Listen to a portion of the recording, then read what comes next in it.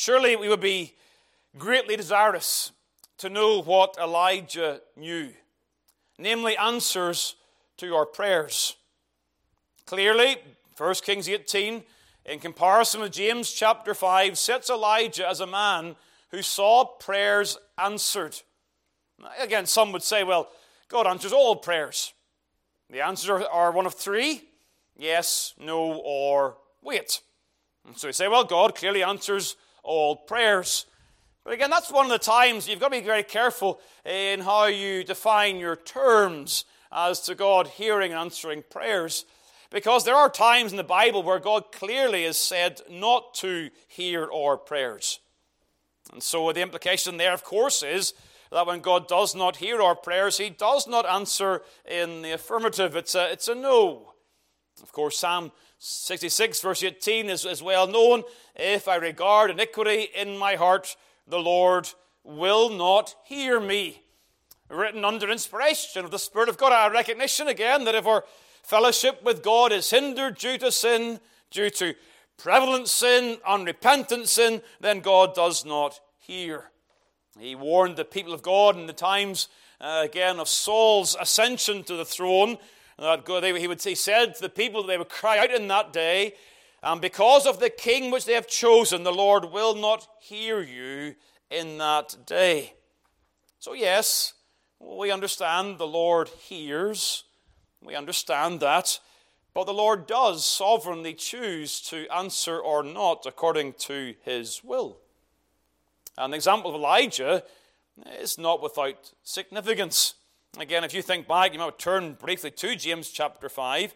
You'll see in James chapter 5 that the example of Elijah is used not simply to show what God does, but it is used to encourage the saints in James's day that their prayers could also be heard. Again, James chapter 5. And it says, I'm going to break into the latter part of verse 16. Again, in our studies, we saw the connection with all of this. But again, verse 16, the effectual, fervent prayer of a righteous man availeth much. And the example that is given, verse 17, is Elias. And Elias in particular in his praying of chapter 18 of 1 Kings. But it's not put to us in this way that Elijah is the only sort of righteous man whose prayers are heard. Rather, he's a man subject to like passions as we are. So James does not hold Elijah up as an unattainable example, but rather puts him up as someone just like us. He said, well, Elijah's not like me. Well, I think if Elijah was here, he would say, I'm more like you than you know. You know, sometimes we have these heroes of the faith and we set them up on a pedestal, and I suspect if they were among us in true humility, they would acknowledge the fact that they are not exactly what we think they are. We see Elijah here as a man who is put, if you like, in the same level as ourselves. And then it says, verse 17, and he prayed earnestly that it might not rain. And it rained not on the earth by a space of 3 years and 6 months. Verse 18, and he prayed again, and the heaven gave rain, and the earth brought forth her fruit. Again, so you see, here's answers to prayers. Here's the praying man who sees these prayers answered according to God's will. As I've said already, we acknowledged this and looked at this passage before, again, not all that long ago. And the point made at that point is, who does God answer in prayer? Well, He answers the sincere, fervent praying of a righteous man praying the will of God. That's the sort of prayers God answers. The sincere, fervent prayers of a righteous man praying the will of God. And so we took the time, you'll see in your outline there in the bulletin, we took the time to consider the man. I'm not going over all this material. I just want to simply remind you, we saw that Elijah is set forth here as a righteous man. And yet a righteous man subject to like passions as we are. Again, that's just simply referring to his humanity. It's not a reference necessarily to sin and that sort of thing. It's just the fact he's like ourselves. But he's a righteous man. Again, please remember very briefly, when the Bible speaks of men as being righteous, it speaks of two separate but connected realities. A righteousness that is imputed to us for Christ's sake, or justified righteousness, that by faith we believe the gospel and we are made the righteousness of God in Christ. 2 Corinthians 5. That's a righteous man. But the Bible knows nothing of a man of legal righteousness who is not also marked by moral righteousness. You see, we can't ever disconnect these two things. Once someone is justified, they are, by God's grace, a changed and regenerate man, and they therefore become righteous, and they become more righteous. And so the Bible refers to righteous men not only in terms of their legal standing, but also in terms of their moral conduct. And when it comes to prayer, both of these are essential. It's vital.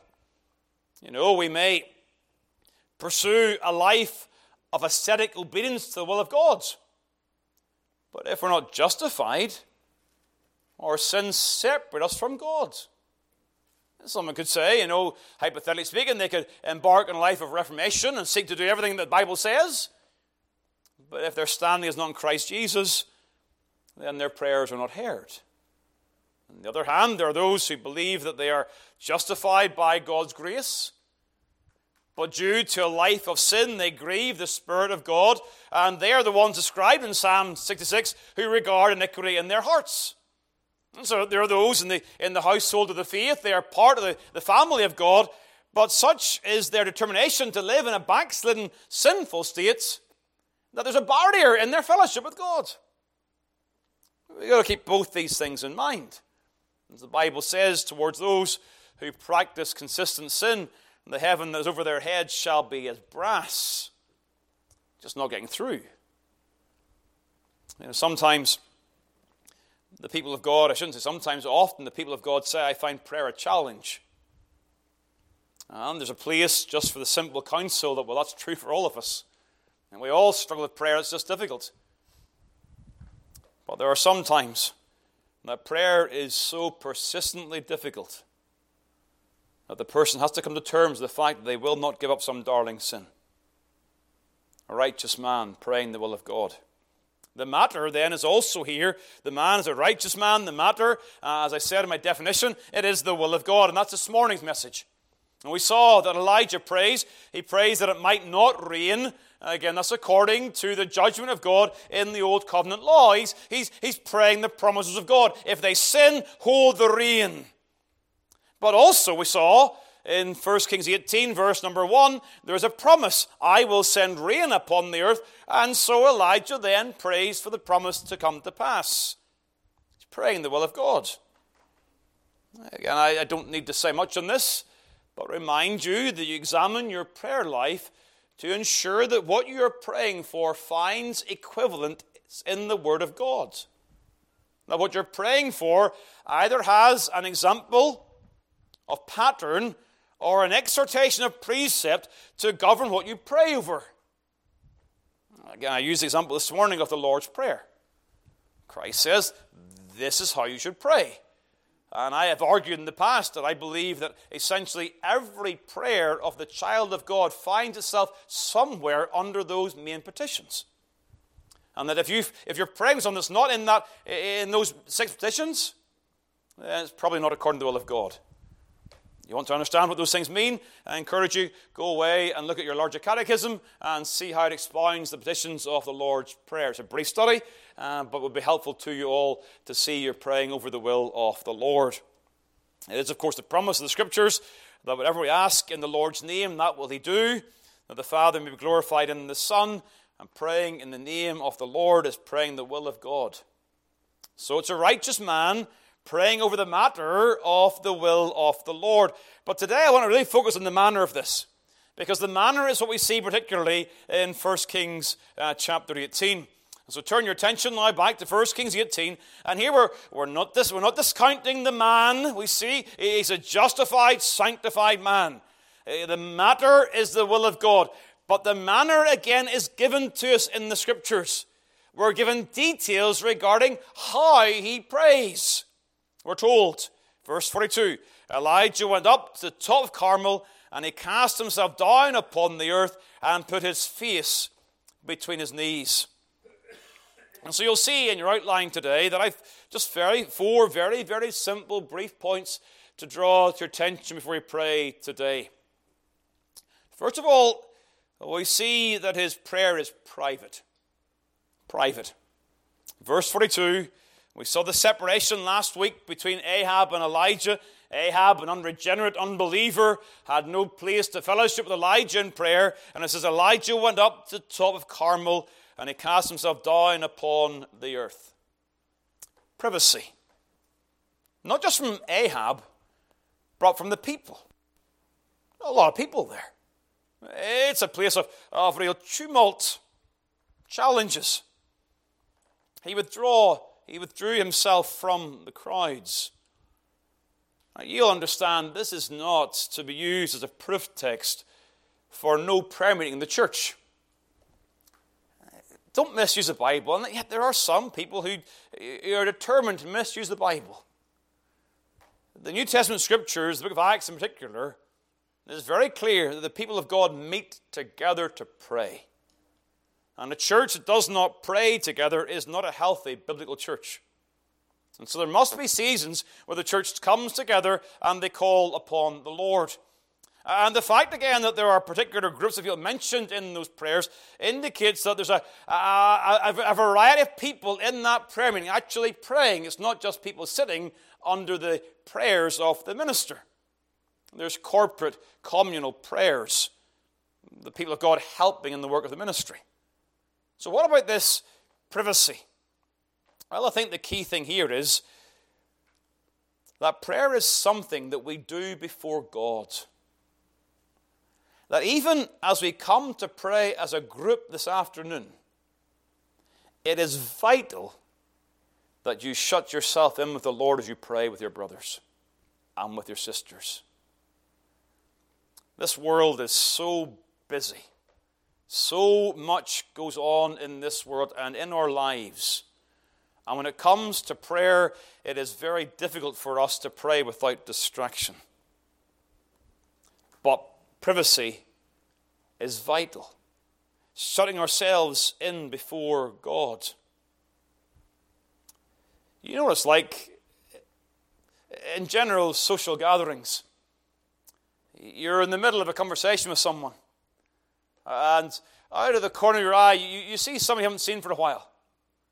And you're in this deep conversation, you say to the person, "Oh, wait a minute. How does the person you're talking to feel about that?" Well, we were mid-conversation. And you've just suddenly gone off and spoke to someone else. You see, we understand conversation and communion, if it's going to be beneficial, is very direct and undistracted. And when we're distracted, there's the impression, well, I mustn't be as important as that person is. Their needs must be more than my needs. And there's offense caused. I understand our relationship with the Lord is on a different level than that. So I understand it, but I trust you understand the point. We are praying to the God of heaven. And we're thinking about sport. Or we're thinking about our bank balance. Now, you may think of your bank balance in prayer. I understand that. But the diligence to discipline ourselves and think carefully in prayer is honoring to God and vital to true spiritual praying. It's not easy. But I've told myself again, and I tell you the same. Privacy. In terms of distraction, avoiding distraction in the place of prayer. The second thing that we note is reverence. It's a private prayer, privacy, but also reverence. We see that in a couple of ways. We see that, first of all, in the posture he assumes. Verse 42, he cast himself down upon the earth and put his face between his knees. Sometimes people ask the question, well, is there a right posture for praying?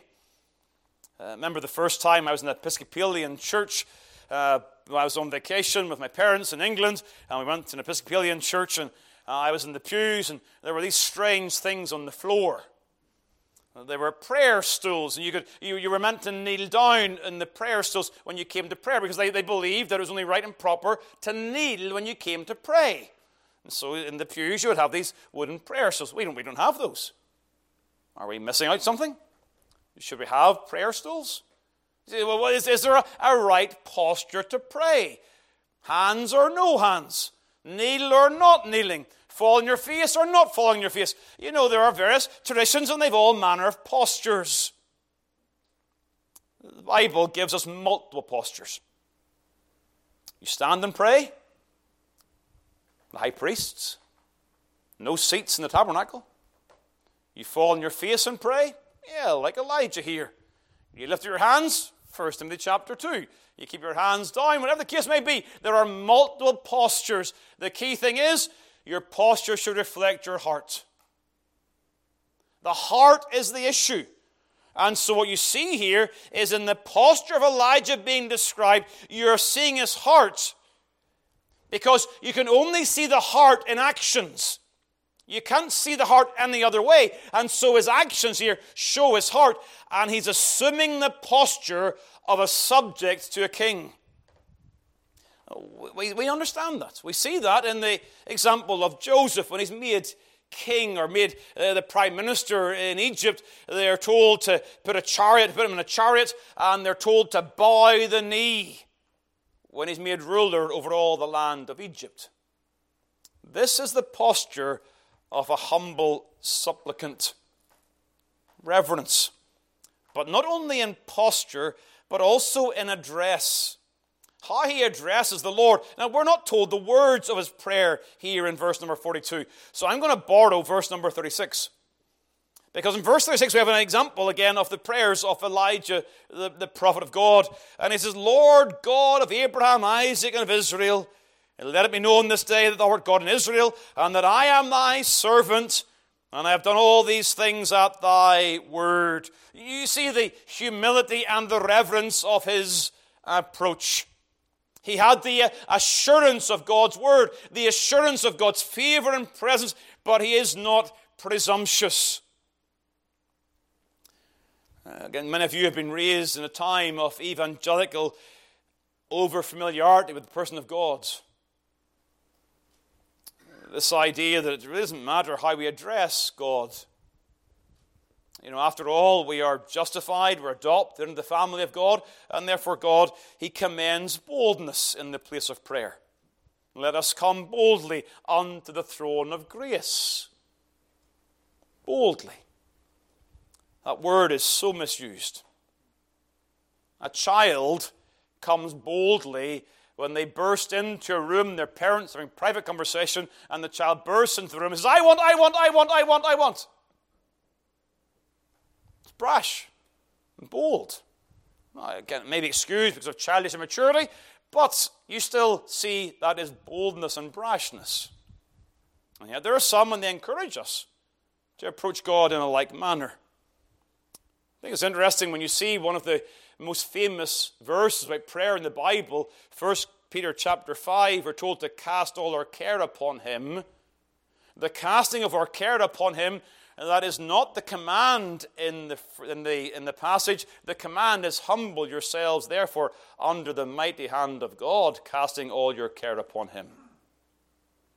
Humble reverence in the place of prayer is required. Boldness in prayer does not mean brashness. The word itself refers to freeness of speech. That we come with confidence, unhindered, not brashness. God is our Abba Father, and we approach him as a father. But we want our children to approach us with freedom, but not with brashness. So as we pray, we must do so in this reverent fashion. Our Father, which art in heaven, hallowed be thy name. But thirdly, when we see this prayer, it is fervent. And we get the impression of fervency in terms of the language here, verse 42. He cast himself down upon the earth and put his face between his knees. You're getting a posture of someone who is earnest in prayer. But the picture here in verse 42 is explained by James in James chapter 5 that he prayed earnestly. Literally, he prayed in his praying. This is fervent, sincere praying. The implication is that we can pray without praying. We can say prayers without really calling upon the Lord. Formalistic, insincere praying does not get the answer from God. Fervency. Now here again, this is misunderstood often. We're looking at all these things in which prayer is misunderstood. The posture, the boldness, and now the fervency. What does fervent prayer look like? Yeah, I remember times in my early days in the Free Church, and there were all manner of different people. There were some of the older men, and as they prayed, they began quietly, and the prayer got more louder and louder and louder, to the point that the walls began to shake as the prayer increased in intensity. Mighty, fervent praying.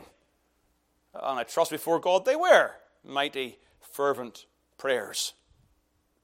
But there's also the humble widow. Dear saint of God, an octogenarian. And quietly she called upon God, slowly, deliberately, and every bit as fervent as that louder man was. The illustration, I trust, helps you to see that fervency is not so much about the words and the speed and the volume of your prayers as it is about praying in faith. Fervent prayers are prayers that are full of faith, believing that God is able and that God is true to His word. That's what this passage is all about. He's praying the will of God, and he's praying that fervently because he believes it to be so. Fervent prayers. How do you pray fervently? Well, I think you pray fervently when you pray with the Bible in hand. Again, we shouldn't divorce those two particular spiritual disciplines. I've done my Bible reading, I close my Bible, I put it aside, and now I'm going to pray. No, you read and pray and you pray and you read, because when you get your Bible out, you know what your Bible does to you? Well, it gives you the promises to pray over. You see a promise of God, and you take that to your soul. And perhaps you've gone to the place of prayer with an intention, I'm going to pray this today, but then God brings a promise to your mind, and you say, well, I've got to stop that, I'm going to pray this now. Because I've seen a promise that I can lay hold upon. Do you ever have seasons like that?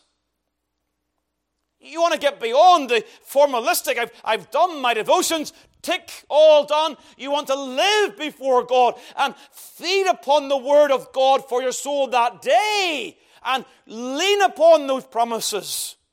Allow God to direct your prayer life by the word, praying the scriptures. But the other thing the Bible does when you pray the Bible, it gives you an abundance of examples that God keeps His promises. And so you see that in the Bible. You're reading the Bible, you say, oh, God keeps His promises. Therefore, I can pray fervently to a God who never, ever fails to do what He said He will do. All the promises of God in Christ are yea, and in Him they are amen. God is always faithful in keeping His word. And so fervent prayers are full of faith to a God who is able and a God who is always reliable when we come to Him pleading His promises. Such faith comes as the Spirit of God works in our souls. So you've got these things: private, reverent, then fervent, and finally, persistence in prayer. I'm careful here. I don't want to misapply this. You see in verse 42, Elijah prays. And then in verse 43, he goes to the servant, go up now, look towards the sea. And he went up and looked and said, there is nothing. And he said, go again 7 times. Now, I don't personally believe that means Elijah is praying 7 times. I think he prays, but he understands the answer to the prayer is a prayer that's going to be waited for. Okay, we can discuss and quibble, and he may well have prayed continually during that time. But the grammar, to my mind, seems to point that his prayer is done. He then goes to the servant. And what you're seeing here is a persistence in waiting for God's answer. And yes, you look 18, the importunate widow, man should always pray, not faint. Again, in the whole Bible picture, I get the persistence will at times involve repeated praying. But sometimes we are so busy repeating our prayers that we're not looking for the answer. We're not expecting God to answer in the affirmative. And we're going the second and the third time because we presume he will not answer our first prayer. And that may not be praying in faith. That may be praying in doubt. And so you've got to examine your own heart, examine your own prayer life, and determine in your mind, well, this is this or this is that. But understand there's a danger of a persistent in praying for the same thing that is marked by unbelief and not by faith in God's promises. So yes, please, pray the same prayer day after day after day after day. Pray for your loved ones because God is pleased to hear importunate praying. But as you are praying for those same things, you're praying for God to bless the church, for God to save souls, as you're praying for those things week after week, day after day, please don't forget to go and look the seventh time. Keep on looking, expecting for God to answer our prayers. So that when the knock on the door comes and Rhoda comes to you and says, it's Peter, you don't say, who's Peter? Because you've been waiting all along for God to answer that prayer. So we see Elijah is a righteous man praying fervent prayers in the will of God. And God is pleased to hear those prayers. James tells you here today, 1 Kings 18's for you. It's one of the passages in the Bible that we know directly by the inspired apostle. This is for you today. You're just like Elijah. So learn the lessons and call upon God. And may God be pleased to hear our prayers today for his name's sake.